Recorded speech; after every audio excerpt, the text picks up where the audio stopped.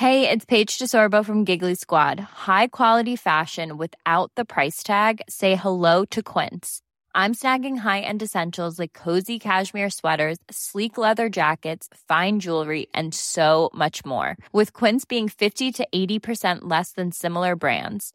And they partner with factories that prioritize safe, ethical, and responsible manufacturing. I love that. Luxury quality within reach. Go to quince.com/style to get free shipping and 365-day returns on your next order.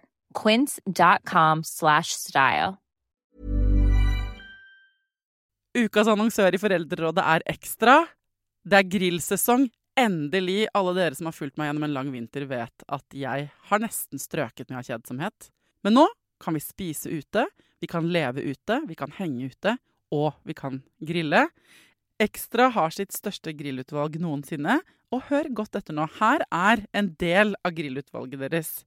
Habanero-pølser, salsiccia-pølser, black-aged pepper-pølser, cheesy bacon-pølser, beefy burger, cheesy burger, skinny burger, big beefy gourmet-burger, fiskeburger med hvitløk, fiskeburger med bacon, rødbet og søtpotetburger, soppburger, barbecue, grillfilet, svinenakke med oregano og tomat, urtemarinert fårefilet, brisket, eller brisket som det egentlig heter, T-bone steak, flank steak, tomahawk, laksefilet med pesto, laksefilet med sitron, scampi med hvitløk og urter, crispy fiskeburger med ost, kyllingfilet med sitron og urter, kylling overlår, gyros, kyllingspyd, smoke, barbecue, lårfilet av kylling og entrecôte. Takk for meg. Dette bare noen av produktene i Ekstra sitt største grillutvalg noensinne, og kommer blant annet fra Norges mest prisvinnende grillserie, Grill Perfekt. Livet som mamma og livet som pappa av og til mega hyggelig og fint og lett og koselig, og andre ganger ikke så enkelt. Altså, når man har barn, så blir man også stilt overfor helt umulige situasjoner, det som kan føles så utrolig vanskelig å håndtere. Det et sånt tema vi skal snakke om denne uka i Foreldrerådet. Det handler nemlig om selvskading.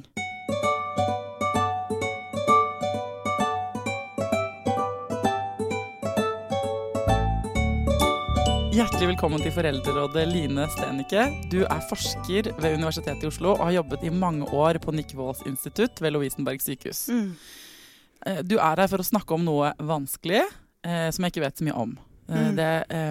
Hva selvskading?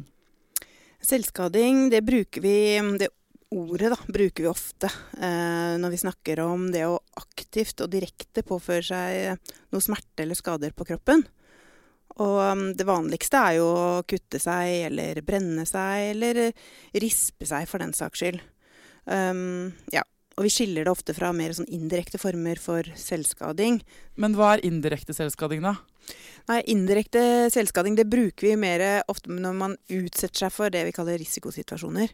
At du liksom blir med på slåsskamper, at du kjører for fort, ikke sant? At du, det kan jo også være at man ikke spiser da, eller at du ikke tar medisinene dine som du skal, men at du gjør ting som du på en måte egentlig vet at ikke så veldig bra for deg. Ja. Men når jeg snakker her i dag, så snakker jeg mest om mer direkte former da. Men jeg tror ganske mange av oss har sett det, enten at man har sett det liksom, fordi man kjenner noen som har drevet med det, eller at man har sett det på film eller på TV-serier eller sånn. Det på en måte et fenomen som jeg tror mange har en forståelse av, eller tilsynelatende vet hva og så tenker jeg at det sikkert veldig mye vi ikke vet. Ja. For at hva det, altså hvorfor begynner noen med det? Ja, det som du sier, det veldig sammensatt fenomen. Sånn at det nok mange som begynner av det av veldig mange ulike grunner. Så noen begynner fordi de kanskje, eller vi vet da, ut fra forskningen, at det har sammenheng med at det kan ha vært veldig mye vanskelig når de har vært små. Ja. For eksempel overgrep og vold og mer sånn traumatiske hendelser. Og vi vet at det har sammenheng med at det kanskje ikke har vært tilstrekkelig voksenpersoner som har passet på. Eller at det kan være knyttet til mer vanskelige ting her og nå for ungdommen eller barn da. Sånn som mobbing og at de ikke har andre måter å få hjulpet seg selv når de har det vanskelig. Dårlige problemløsningsevner. Ja, men det liksom en måte, selvskading en måte å deale med følelser på? Ja, det det En litt dårlig metode kanskje, men det det er på en måte. Ja, altså det som er veldig gjennomgående for mange som skader seg, og den måten vi også forstår ofte selvskading på, er at det er en måte å både slippe de vonde følelsene og få kontroll på det, og faktisk kanskje til og med oppnå noe annet, da. En annen opplevelse inni seg, som er mindre vond. Er det litt sånn som bruke et helt beklager hvis dere synes det et banalt og dustet eksempel, men bare for å forstå det.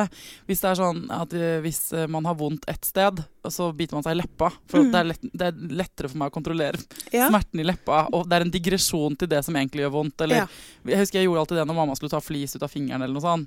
At man biter seg i tunga eller leppa i stedet for. Det på en måte... det liksom det i bare 100 ganger opp i mente? Ja, for noen så kan det være at den fysiske smerten i kroppen er mer lettere å deale med, rett og slett, enn de mer følelsesmessige vanskene, eller minnene om vanskelige ting som har skjedd. Ja. Og så det sånn at jeg forsker jo på selvskading blant ungdom, og når jeg har spurt de og liksom oppsummert noe av det de sier, så bekrefter de det, at det en måte å kontrollere vanskelige følelser på. Men det de også sier at det kan være en måte å dele det vanskelige med noen. Altså både uttrykke det vanskelige og finne en måte å dele det på. Men de har ikke ord på det. Nei. Sånn at det tenker jeg også litt sånn viktig ved det med selvskading, at det kan være et forsøk på en kommunikasjon. Som kanskje ikke de har noen andre måter å bruke. Ja, det på en måte altså sånn, hvis du ser at jeg skader meg, så skjønner du hvor vondt jeg har det. Det litt liksom? Ja, det kan det være. Og det kan jo være at det ikke så artikulert eller liksom tenkt om så spesifikt, da. At det ikke bevisst sånn? Nei, det ikke sikkert at det det. Det kan være at det bare en begynnende måte det vanskelige kommer til uttrykk på. Ja. Men det blitt vanligere med selvskading? Jeg synes jeg ser det liksom, det har blitt en greie på en måte. Ja, altså hvis du ser på tallene på selvskading da, så det jo mellom 13 og 17% i normalbefolkningen, så bekrefter det at de har skadet seg en eller annen gang i løpet av livet. Ja. Men når du hører det, så det klart at det et stort tall. Ja, det veldig mange. Men i den gruppa der, så det jo noen som da har gjort det et par ganger. Ja, og så det noen som gjør det en periode. Og så det noen som gjør det veldig mye og veldig ofte og lenge. Så det ganske stor forskjell på de personene. Så det litt sånn viktig å ha med seg. Ja, men jeg tenker at det et fenomen som så utbredt i en eller annen grad, stor eller liten, at veldig mange mennesker kan forholde seg til det. Har en erfaring med det, eller kjenner noen som har det. Ikke sant? Ja. Om ikke du har opplevd det selv, og gjort det selv, så kjenner du noen som har et barn som har gått gjennom det, eller en venninne, eller ikke sant, som har holdt på med det. Men om det har blitt mer av det vi litt usikre på. Vi kan jo få et inntrykk av det. Og det noen studier som viser det. En veldig økning blant annet i England. Og det bekymrer jo forskere, så dette må det forskes mer på. Ja. Og over tid, ikke sant? Og samle inn data over tid og sammenligne. Men det jo også noe med vår tid hvor vi kanskje tør å vise psykiske plager mer enn tidligere generasjoner. Ja. Og vi kanskje også rapporterer og liksom dokumenterer plager hos ungdomsgenerasjonen mye mer enn før. Ja, det litt samme som at det flere som har angst? Nei, egentlig ikke, det bare ble ikke snakket om før. Man fanget ikke opp. Nettopp. Og det at det kommer til uttrykk kan jo også være noe bra. Ja. Hvis det sånn at mange har gjort det og ikke har vist det. Og så har vi jo selvfølgelig også det mer fenomenet i vår tid, at vi deler jo veldig mye bilder av hva vi gjør. Ja. Sånn at det blir jo på en måte mer tydelig på den måten da, rent visuelt. Men det altså, hva det vi kan gjøre hvis vi som foreldre da for det første, når det vanlig når det vanlig at det begynner? Ja, det jo det som ganske interessant, synes jeg da, for det starter jo ofte i 12-13-årsalderen, kanskje før hos noen også, men det kommer ofte i ungdomstiden. Det jo selvfølgelig noen som starter senere også, men det sier vel kanskje også noe om at dette ikke for å redusere det til en sånn ungdomstema kun, for noen jo veldig, for noen så det jo, eller for mange så det jo knyttet til også psykiske plager, og til og med også mer risiko for selvmordsproblematikk, for eksempel. Så det veldig viktig å ta det på alvor. Men det at det starter i ungdomstiden sier jo noe om, ok, kanskje ungdomstiden er vanskelig, men det sier kanskje også noe om at vi må også se på det i lys av psykologiske temaer i ungdomstiden, sånn som for eksempel identitet, eller det å finne måter å uttrykke seg på, eller det å finne måter å deale med vanskelige ting på, rett og slett. Det er mye sterke følelser i ungdomstiden, og det kan gjøre at det også er ganske krevende å finne måter å hjelpe seg selv, gi seg selv omsorg, alt. Og det må man finne ut av i løpet av ungdomstiden. Ja, for det er litt sånn, som flere eksperter i denne podcasten har vært innom da, så er det sånn at når barna våre er små, så må vi hjelpe dem med sånn selvregulering. Ikke sant? Barn, de renner over av følelser, de vet ikke hvordan de skal håndtere sine egne følelser, de kan ikke engang forstå dem når de er helt små, de vet ikke at de er sinte, det må vi si sånn, nå er du forbanna, ikke sant? Det er det sinnet du kjenner på nå, vi må lære dem de ordene, og så må vi vise dem hvordan de skal håndtere det. Og det er flere eksperter som har vært der i mange av de andre episodene, så har vi snakket mye om det, og akkurat hvordan gjør man det. Fordi det letteste er jo bare å lage en digresjon, ikke sant? Og så har jeg skjønt nå etter 2 år med denne podcasten, at ikke sant, det jeg i hvert fall er dårligst på, det er å vise at det er ok å ha det litt dritt. Jeg har en sønn på 8 år, og han hadde nettopp en litt tøff dag, og kom hjem fra skolen, og det var liksom dårlig stemning da, altså krangling og mye, så jeg skjønte ingenting, så men jeg skjønner ikke hvorfor du er sinna nå, jeg skjønner ikke, du må gjerne være sint, men bare, jeg forstår det ikke. Så du må sette ord på det, og så var det, ikke sant, etter hvert så sier han sånn, men det er mange klumper oppå hverandre inni magen min som har kommet i løpet av dagen, og nå kommer alt ut på deg! Og så tenkte jeg sånn, ja, men nå skjønner jeg det! Ikke sant? Og da ble det liksom lagt på bordet, så jeg sånn, noen dager er bare helt bedrittende. Intuitivt der, så ville jeg, hvis ikke jeg hadde lært av eksperten i denne podcasten, begynt å løse det. Ja, men da ringer jeg den mammaen, jeg ordner med de leksene, vi fikser det, og bare fikse alle problemene. Men nå, fordi mange her inne har sagt sånn, stopp litt opp. Så satte jeg meg i sofaen, og så bare satt jeg der sammen og sa sånn, ja, sånne dager, ass. Det har jeg også mange av. Det er skikkelig dritt. Men så digg at du forteller om det. Da kan vi, de klumpene, hvordan er det nå? Føles de mindre? Ja, det er fortsatt en stor. Og så er jeg sånn, ok, så klemte jeg han, og så rot selve klumpen seg. Vi snakker om det som en svulst nesten, men det er jo nesten av og til sånn. Så da tenkte jeg sånn, er det dere mener, dere ekspertene, at vi skal sitte litt med det og på en måte tåle det? Altså er det en måte vi kan lære barna våre å deale med disse følelsene på? Ja, så det som jeg tror at hvis du tenker i forhold til selvskading da, så tenker jeg jo at hvis noen går til det skrittet og begynner å skade seg, så har det kanskje vært veldig mange klumper veldig lenge. Og de klumpene har du kanskje vært ganske mye alene med. Og så har du ikke klart du har ikke fått plassert klumpene dine noe sted. Ikke sant? Og det kjenner jeg meg igjen jo. Altså, jeg tenker, vi voksengenerasjonen nå, jeg er jo kjempedårlig på å deale med mine egne klumper noen ganger. Ikke sant? Jeg begynner å vaske huset når jeg egentlig burde grått. Altså sånne ting da.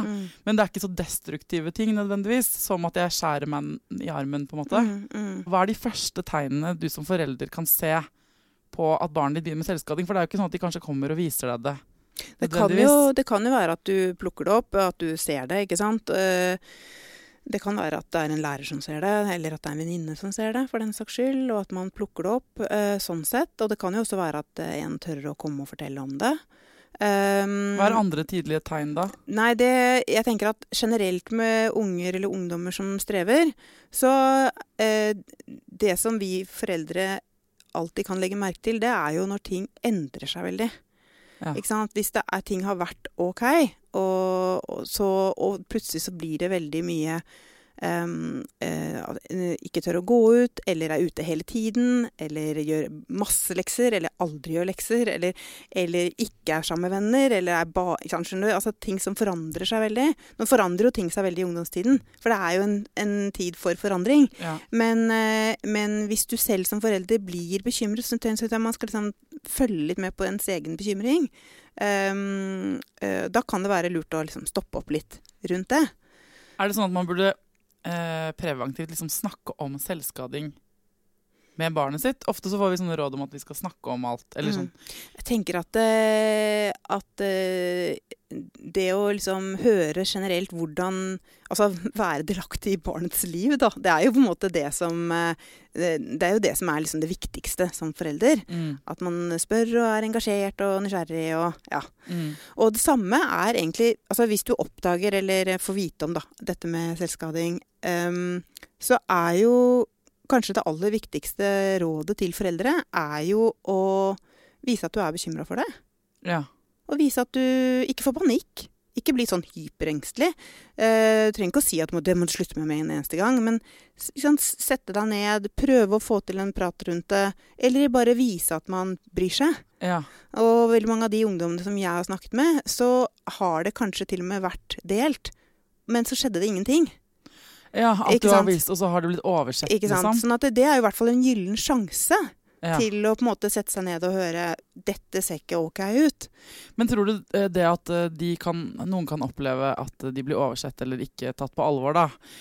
For det må si at en av tingene man hører på en måte, hvis jeg skal være litt slem da, det jo at det sånn et rop om hjelp. De må bare ha oppmerksomhet. Det sant at de blir møtt ofte med den holdningen? Altså, det jo veldig det igjen ganske sånn komplisert det der, fordi at på ett vis så kan du jo si at når hvis jeg hadde gjort noe veldig rart inn i rommet her, så hadde det jo vært en måte å uttrykke kanskje noe på, eller det hadde jo vært ganske rart hvis ikke dere hadde stoppet opp ved det. Ja, hvis du hadde begynt å knuse en TV-steng på veggen. Så hadde jo kanskje dere lurt på hva det som egentlig foregår her. Ja, så destruktiv atferd vil jo skape oppmerksomhet, det kan jo være liksom en måte å få kontakt på, ikke sant? Men det at det som det ofte blir brukt som litt sånn bagatelliserende, når man sier det et rop om oppmerksomhet, som om da skal vi bare overse det. Ja, for at, ikke sant, men det tenker jeg liksom, det liksom tosidig. Ja, for at den ene siden, hvis du hadde begynt å knuse TV-en rundt her nå, da, så det sånn, ja, du kommer nok ikke til å kunne være gjest her noe mer, ikke sant? Så jeg ville jo oversette deg, for jeg vil jo ikke det andre å si sånn, ja, du kan få være her hver uke. Det ville jo vært å på en måte belønne deg for den adferden. Jeg tror det der det kommer fra. Altså, ikke fordi vi ikke vil bry oss om det, men man tenker, det jeg gir oppmerksomhet til, det vokser. Det lærer man jo, det forholder man seg mye til.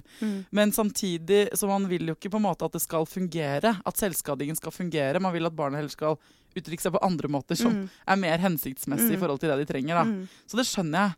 Men samtidig så jo signalet så psyko tydelig, altså mener jeg ikke psyko, men så jævlig alvorlig og skremmende, og det kan jo være livsfarlig, rett og slett. At man kan jo ikke ta det alvorlig heller. Nei, så derfor så tenker jeg at ja, du kan snakke med barnet om, eller ungdommen om at om det går an å komme til deg når de har det så vanskelig at de får trang til å gjøre det, eller om det noen andre de kan oppsøke, eller om det går an å gjøre noe annet. Ikke sant? I behandling så jobber man jo ofte med det å finne andre måter å både finne roen på, eller uttrykke seg på andre måter. Men det å bare overse det tenker jeg kanskje kan bare bli en enda vanskeligere, eller få enda mer negative ringvirkninger, da. Jeg kan ikke se for meg heller at hvis dere som hører på nå, hvis barnet ditt kommer hjem, eller du oppdager at barnet ditt har kuttet seg med mening, så tenker jeg at det jo ingen som det går jo ikke upåaktet hen. I hvert fall ikke inne i de foreldrene. Men det kanskje det at man ikke vet hva man skal gjøre. Hva det man skal gjøre da? Nei, det som jo at vi blir jo veldig, veldig fortvilet, og så blir vi ofte ganske redde, som du sa. Og Sinte, tenker jeg. Ja, og det kan være fristende å si slutt, liksom. Men jeg tror at hvis vi sier det for fort, eller for engstelige, så kanskje lukker vi den muligheten til å få den kontakten og den praten om hva det dette knyttet til. For hos ungdom så det ofte knyttet til noe kanskje mer konkret enn for oss, for voksne. At det kan være knyttet til noen veldig vanskelige relasjoner på skolen, ikke sant, noe kronglete ting med en lærer, eller med en kjæreste, eller, ikke sant, det kan være det, eller foreldre for den saks skyld, da. Men det liksom kan det på en måte være, det kanskje den utløsende faktoren, men det vel noen bakenforliggende variabler, som det heter, ikke sant, som gjør at det mer sannsynlig for noen grupper enn andre. Du sa jo at det jo liksom i ungdommen det ofte starter, men hvem det som sårbare for det i utgangspunktet? Det noe sånn, har dere noen forskning på det? Sånn, hvem begynner med det? Ja, altså hvis man ser på sånn risikofaktorer da, så det jo som sagt det som jeg sa i sted, det at man har opplevd overgrep og vold og vanskelige oppvekstvilkår og sånn, men det jo opphopning blant jenter. Det jo mye mer jenter som gjør det enn gutter. Når det gjelder den direkte selvskadingen, gutter, de bekrefter jo mer de indirekte formene. Som sånn å kjøre fort og lukke øynene, liksom? Bli med på slåsskamper og alt sånt. For eksempel. Så det det, og så det jo noe med at det går igjen også hvis du har mye utfordringer i forhold til seksuell legning, for eksempel. Ja. Eller at det går også igjen at du kjenner, ikke sant, mer sånn psykologiske faktorer, da, mye, ikke sant, veldig selvusikkerhet, ikke sant, Ja. og kanskje også til og med en impulsivitet. Ja. Så det mange ting som kan gå nettopp. igjen. Men du hører da også at når jeg sier alle disse tingene, så kan det være ganske mange ulike unger. Det kan treffe veldig mange, og det kan være ganske ulike. De kan være det. Ja. Og så Det veldig sammensatt. Ja, og disse risikofaktorene kunne jo også vært på veldig mange andre ting også. Sånn som for eksempel rus, eller slanking, eller Ja, for det har jeg også så det hørt. ikke så lett å si akkurat hva det har sammenheng med. Nei, ikke sant? Og men hvis jeg forstår det rett, så det, ikke sant, det en måte å håndtere vanskelige følelser på. Så for du ikke klarer å håndtere på noen annen måte. Vanskelige opplevelser. Vanskelige opplevelser, følelser, en eller annen form for smerte. Ikke sant? Det kommer i mange uttrykk. Noen begynner å ruse seg for å slippe unna de tankene. Noen drikker seg drita, altså det jo form for rus det da. Andre trener helt overdrevent mye for å få tankene over på noe annet. Noen slutter å spise, noen spiser helt sykt mye, noen kutter seg. Altså at det egentlig litt samme Jeg tenker at det håndteringsmekanismer på en måte, forsøk på å håndtere noe som man ikke klarer å håndtere. Ok, men da har jeg skjønt det litt bedre. Men smitter det? Det sånn at hvis dere ser, altså man sier at selvmord smitter til en viss grad? Ja, hvis du ser på liksom disse risikofaktorene igjen, da, så det jo også sånn at hvis du har venner som skader deg, så kan det også øke sjansen. Eller hvis du har foreldre med selvmordsproblematikk eller psykiske vansker, så kan det også øke sjansen. Ja, nettopp. Sånn at det jo noe som kanskje, ikke sant, vi lærer jo på en måte også av omgivelsene, og vi blir influert av omgivelsene. Ikke sant, med ungdom, de plukker opp det å begynne å skade seg som en option ved at de har sett noe på en blogg eller internett eller et eller annet sånt, eller av venner. Men jeg tror at den smerten som da kommer til uttrykk, den hadde jo kanskje vært der uansett. Ja, nettopp. Ikke sant? Det et utløp for noe. Sånn at det litt viktig, det med selvskading. Det jo også et kulturelt uttrykk. Altså, selvskading finnes jo i veldig mange ulike kulturer, men hvordan vi forstår det litt forskjellig fra kultur til kultur. Så det at vi finner på en måte også uttrykk i kulturen som viser smerte, da, indre smerte, jo på en måte, jeg sier ikke at det liksom veldig bra, men det jo forståelig. Ja.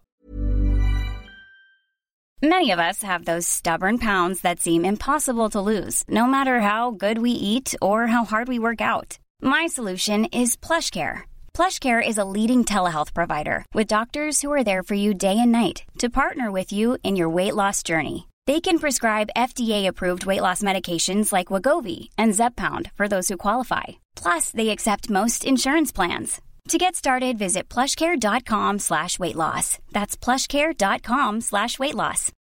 Millions of people have lost weight with personalized plans from Noom. Like Evan, who can't stand salads and still lost 50 pounds. Salads generally for most people are the easy button, right? For me, that wasn't an option. I never really was a salad guy. That's just not who I am.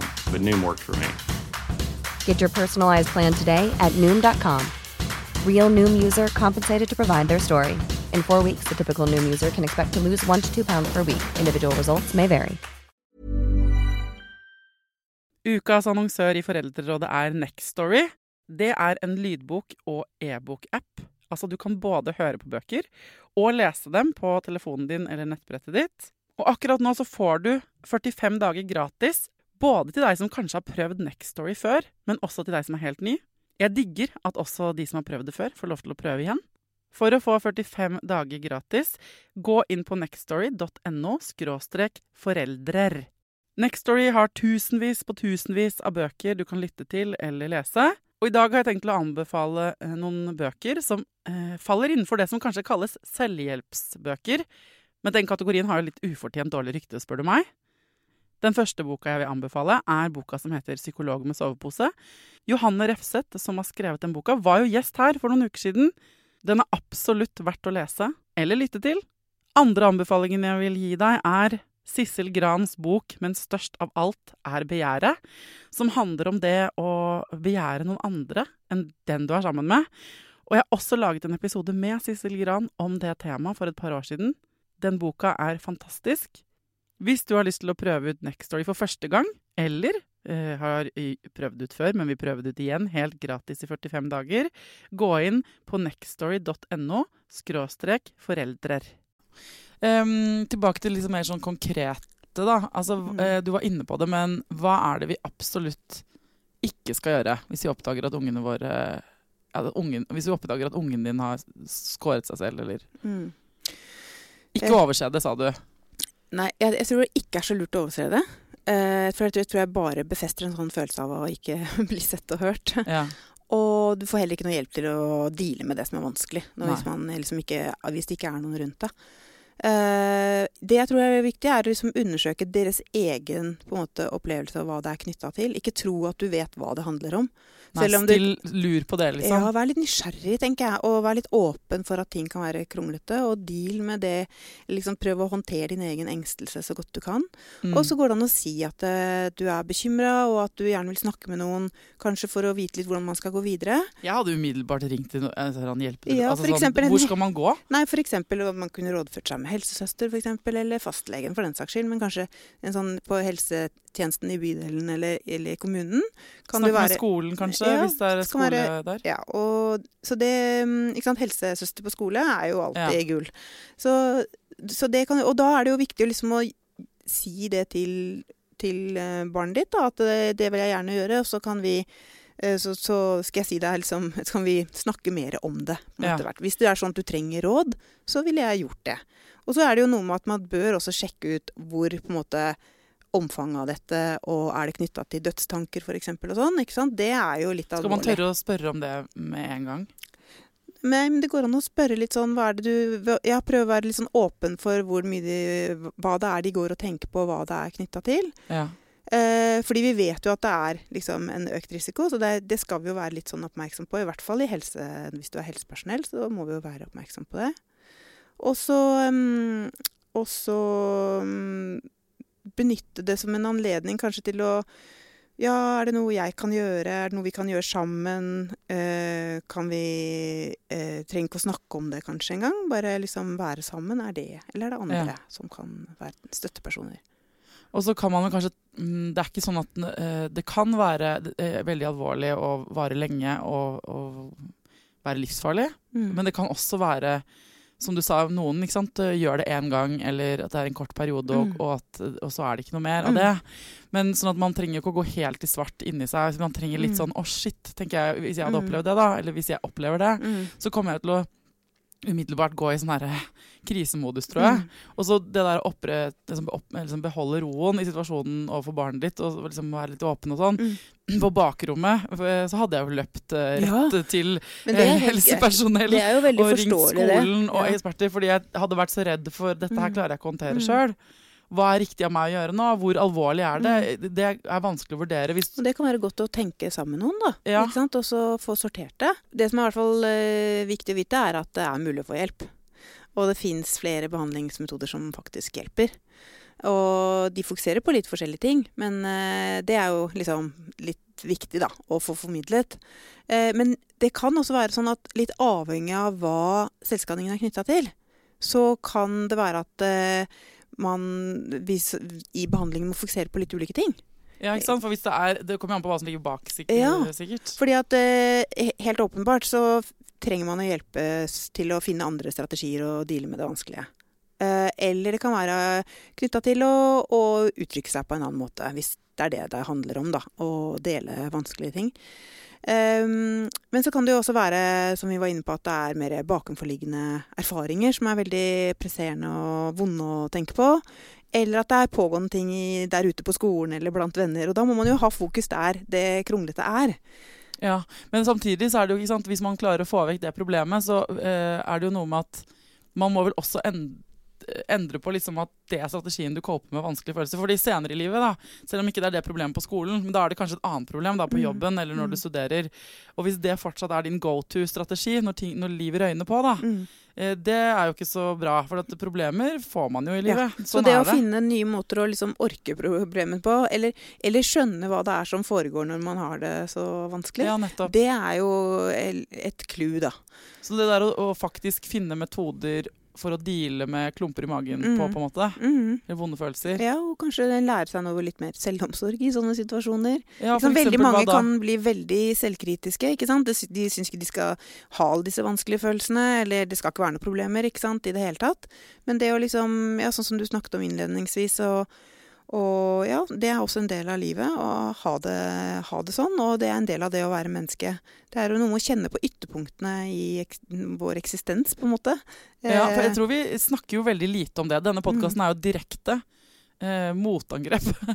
Fordi jeg tenkte, herregud så langt det er mellom hvordan folk viser frem livet med barn på internett, og hvordan jeg opplevde det noen ganger. Og da, når man lever så mye Instagram-feed som jeg og mange andre gjør, og barna våre gjør og sånn, så får man jo et bilde av virkeligheten som solskinn og drinker på stranda 24/7, og nydelige kropper og alt det der.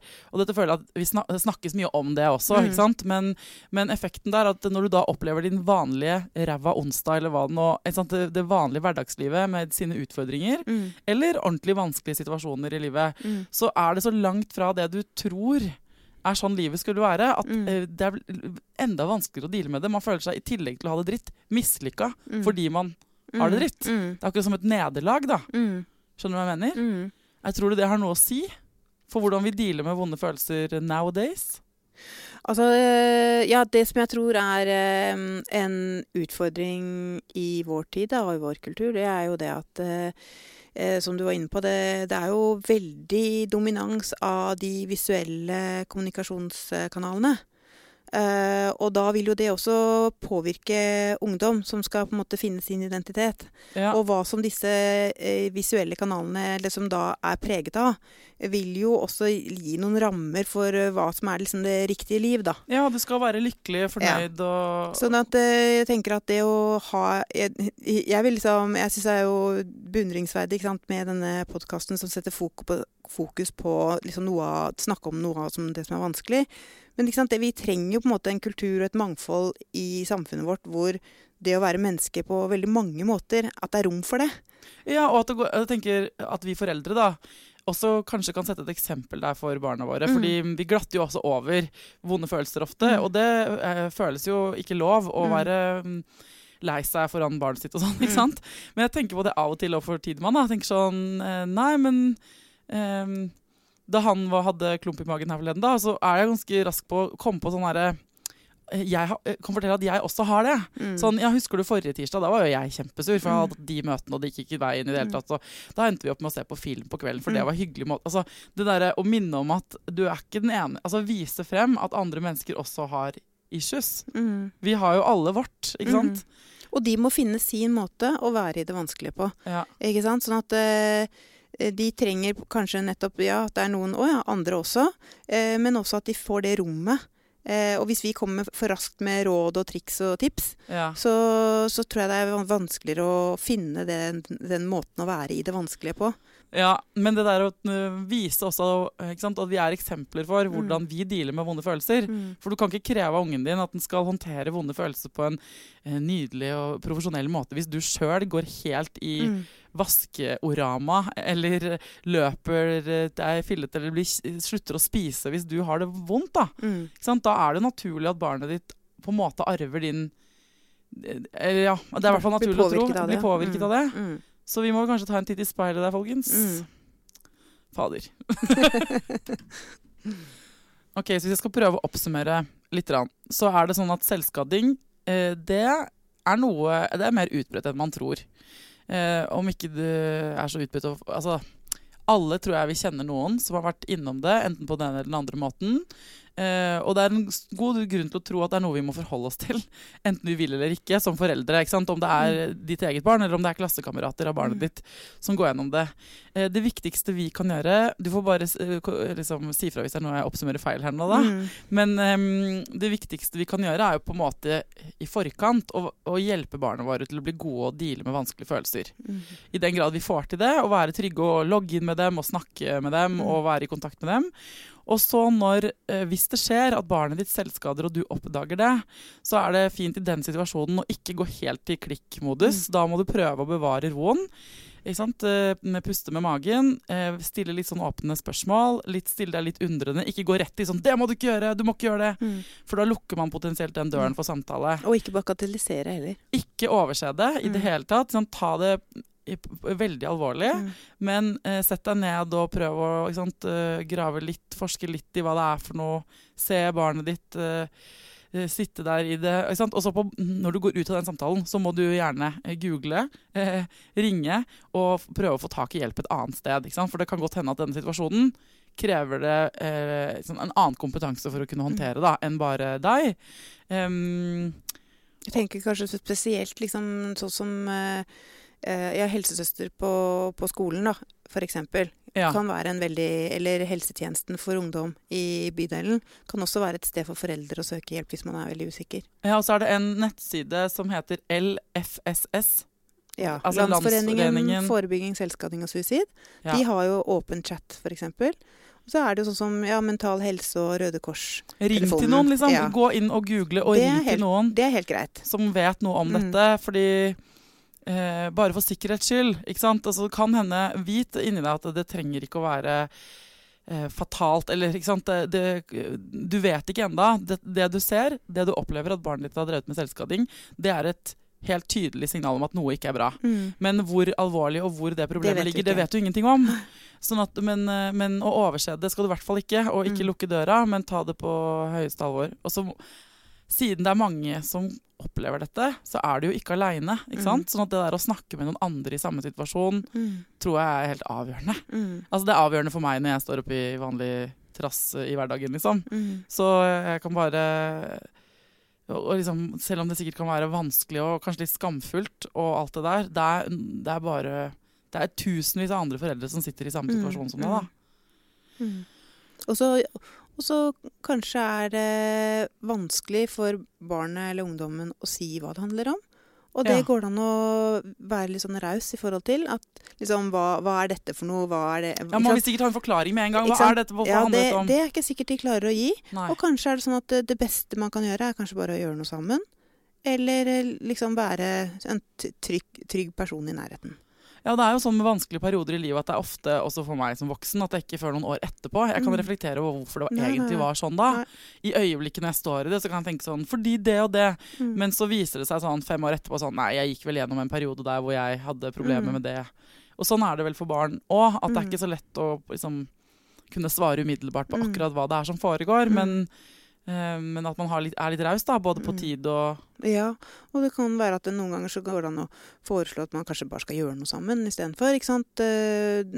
Kjøre en tur, eller se på film, eller sånn. Ja, du må våge å ta i tematikken, men det trenger ikke bety at all løsningen ligger i å sitte og bare snakke om det. Nei. Ikke sant? Men ta det på høyeste alvor og tematisere det. Kanskje få hjelp til den delen av det av noen fagpersoner, men at det barnet de trenger fra deg er men å føle seg verdifull på noe annet, eller å gjøre noe hyggelig også, da. Eller nettopp erfare at når det er aller vanskeligst, når det stormer som aller verst, man har mange klumper i magen, så går det faktisk over med tid. Ja. Og hvis man da er sammen med noen, sånn at man ikke skader seg, så kan man også få en erfaring at det faktisk endrer noe. Ja. Tusen takk for at du kom til Foreldrerådet, Line. Takk for meg.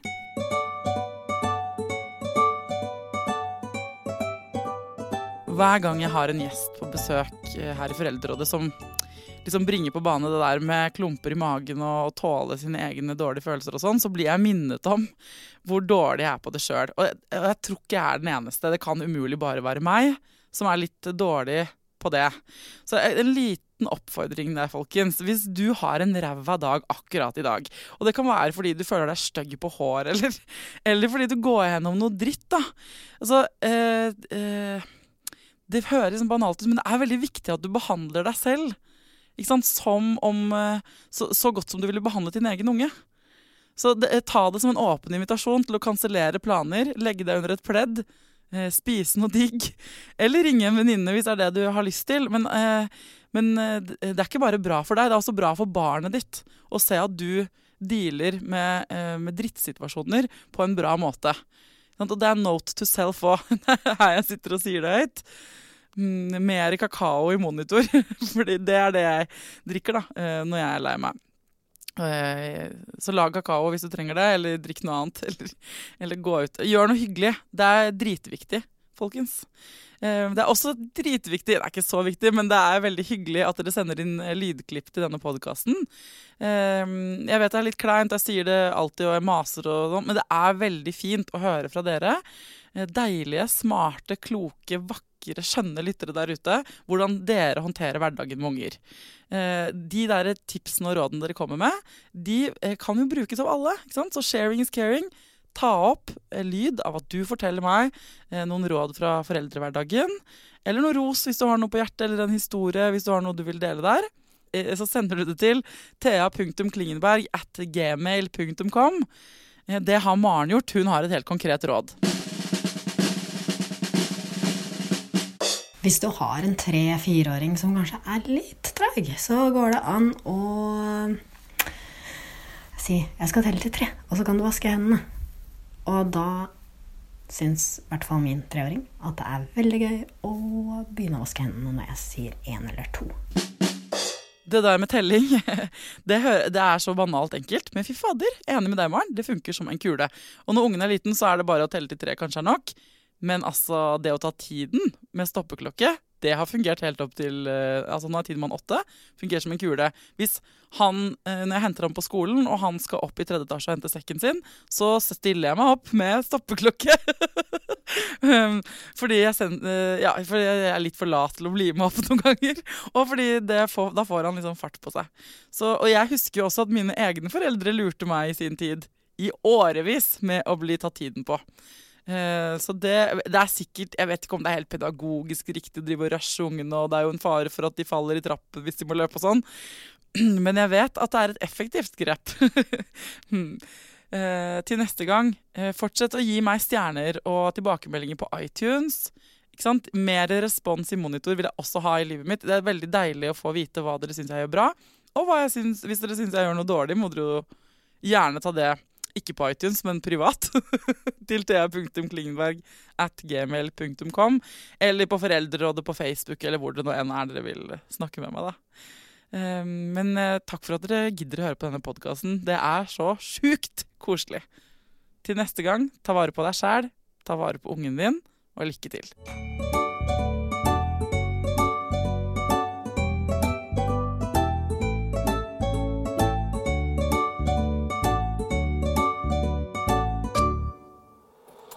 Produsert av Rubicon.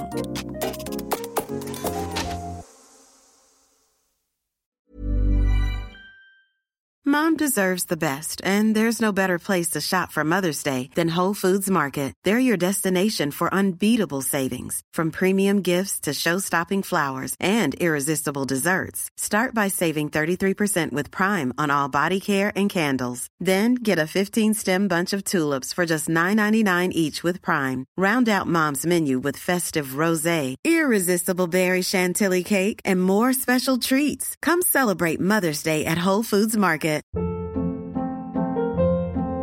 Hold up. What was that? Boring. No flavor. That was as bad as those leftovers you ate all week. Keke Palmer here, and it's time to say hello to something fresh and guilt-free. Hello Fresh. Jazz up dinner with pecan-crusted chicken or garlic butter shrimp scampi. Now that's music to my mouth. Hello Fresh. Let's get this dinner party started. Discover all the delicious possibilities at HelloFresh.com.